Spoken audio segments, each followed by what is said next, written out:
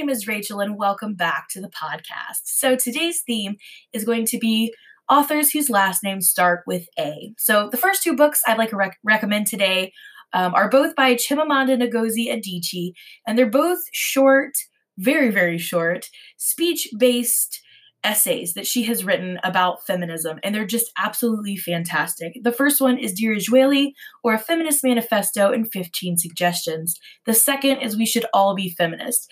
And I feel like these two really, while they are separate, they go hand in hand with each other, and I highly recommend that you give them a read. They're very short, both under 100 pages, easily read in one sitting, and they're just very inspiring and uplifting, and I just very, very much enjoy them. And I'm very much looking forward to reading my first full-length novel by Adichie. I think I'm probably going to start with Americana, hopefully soon at some point this year. So maybe in the future I'll be able to recommend that one. Next up is Solo by Kwame Alexander and Mary Wren Hess.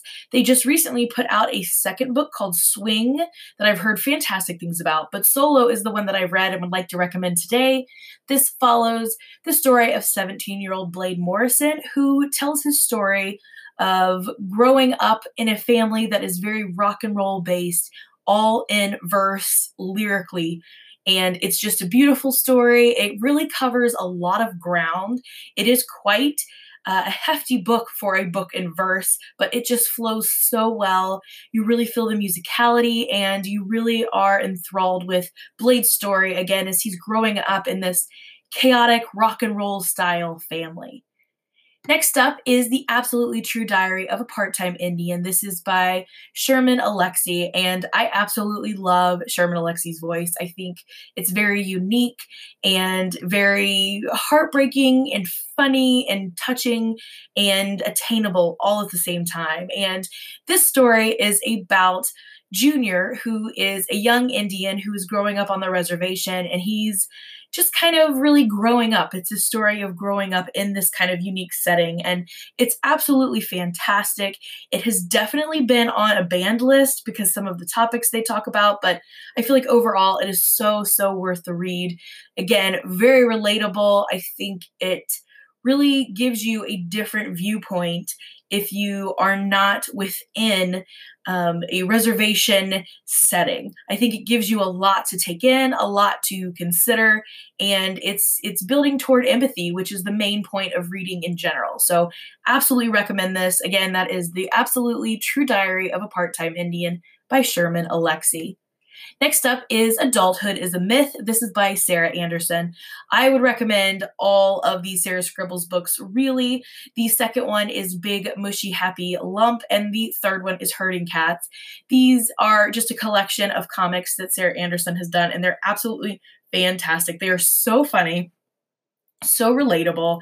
And I mean, if you live in the modern world as a semi-adult or even as an adult, I think you're just going to really enjoy these because it just takes a humorous look at the misadventures we might experience throughout the day as we try to adult in this world. And they're just very fun, and it's nice to know that you're not the only person dealing with these weird things on a day-to-day basis. So again, that is Adulthood is a Myth by Sarah Anderson, or any of the Sarah Scribbles comics. Next up is one of my favorite books, and that is Speak by Laurie Halse Anderson. This book is just absolutely fantastic. It's won tons of awards, and sadly, it is still super relevant today. This follows the story of Melinda, who is coming to terms in a very literary, beautiful way with being assaulted in her high school. And the story could not have been done in any better way, I don't think. And it's just absolutely fantastic. Like I said, I think it's really sad that this is still so relevant today, but the fact that we can still refer back to such a quality piece of writing about such a sensitive topic is really a testament to Anderson's great job with the story. And in some exciting book news, Laurie Halse Anderson's own version of a sexual assault is getting ready to come out in her new book, Shout. And that's coming out later in March. And I'm super excited to read that one. I think it'll probably be just as beautifully written and impactful and heartbreaking as Speak is. And if you have not read Speak, you absolutely need to. There's also a graphic novel adaptation of it out now as well, and I recommend both of them. But that is Speak by Laurie Halse Anderson. Definitely give that one a read. Next up is Feed by M.T. Anderson. I've read a couple of M.T. Anderson books, and they're always very unique and interesting. They always take on a concept that you might have thought about before, but it just really takes it further than what you have thought before. And in this case, we are seeing all kinds of present day issues that teenagers deal with, but in a futuristic setting where they live in outer space. And I believe it's on the moon that they live. And it is just so, so interesting.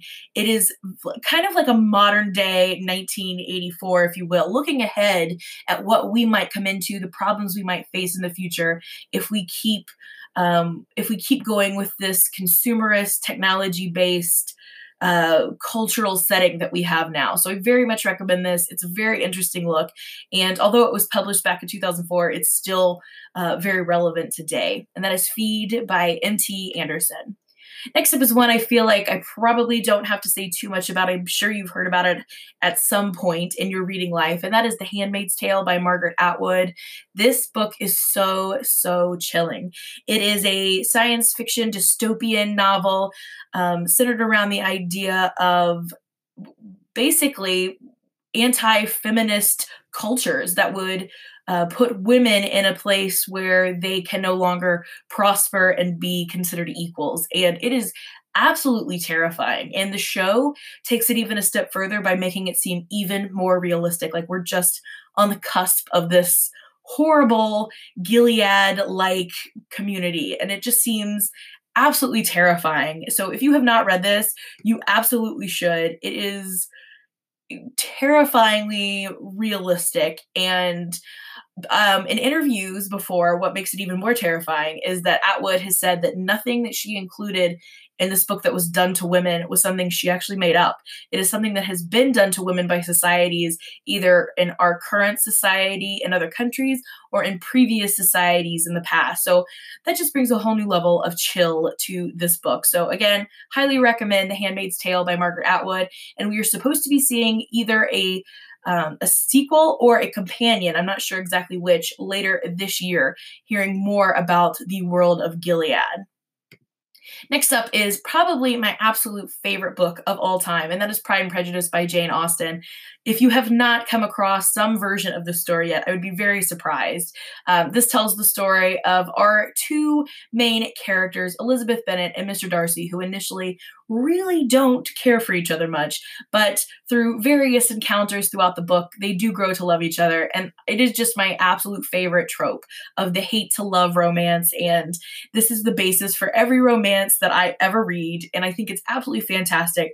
I actually collect this one. So if you have not taken in a version of Pride and Prejudice, I highly recommend you do that, whether it's through graphic novel or movie or by reading Jane Austen's book. It's absolutely fantastic. Such just a delightful little story of love and Elizabeth's life. And I just love it. I love Elizabeth. I love Mr. Darcy.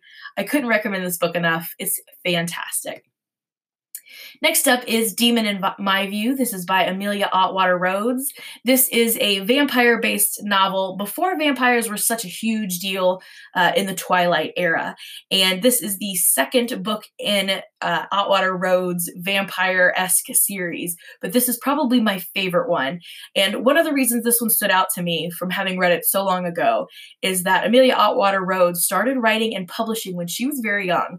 I believe her first book came out when she was just 14. And I found that so inspiring when I was reading these books when I was younger. So I think between the fact of the inspiration of her being able to attain something that seems so unattainable at a young age, and the fun, fantastical element of this vampire world really drew me in. And in this one, it is kind of a almost a forbidden love style. Our main character, Jessica, is trying to write a book, and every time she comes up with vampires in her book, they actually are real. She just doesn't know it. So that draws the vampires to her in the setting, and it's really fun. And again, it's really inspiring to know that this author was able to publish at such a young age. And last but not least is one that made an appearance in last week's episode, but I would be remiss if I didn't mention it one more time since it fits into the category.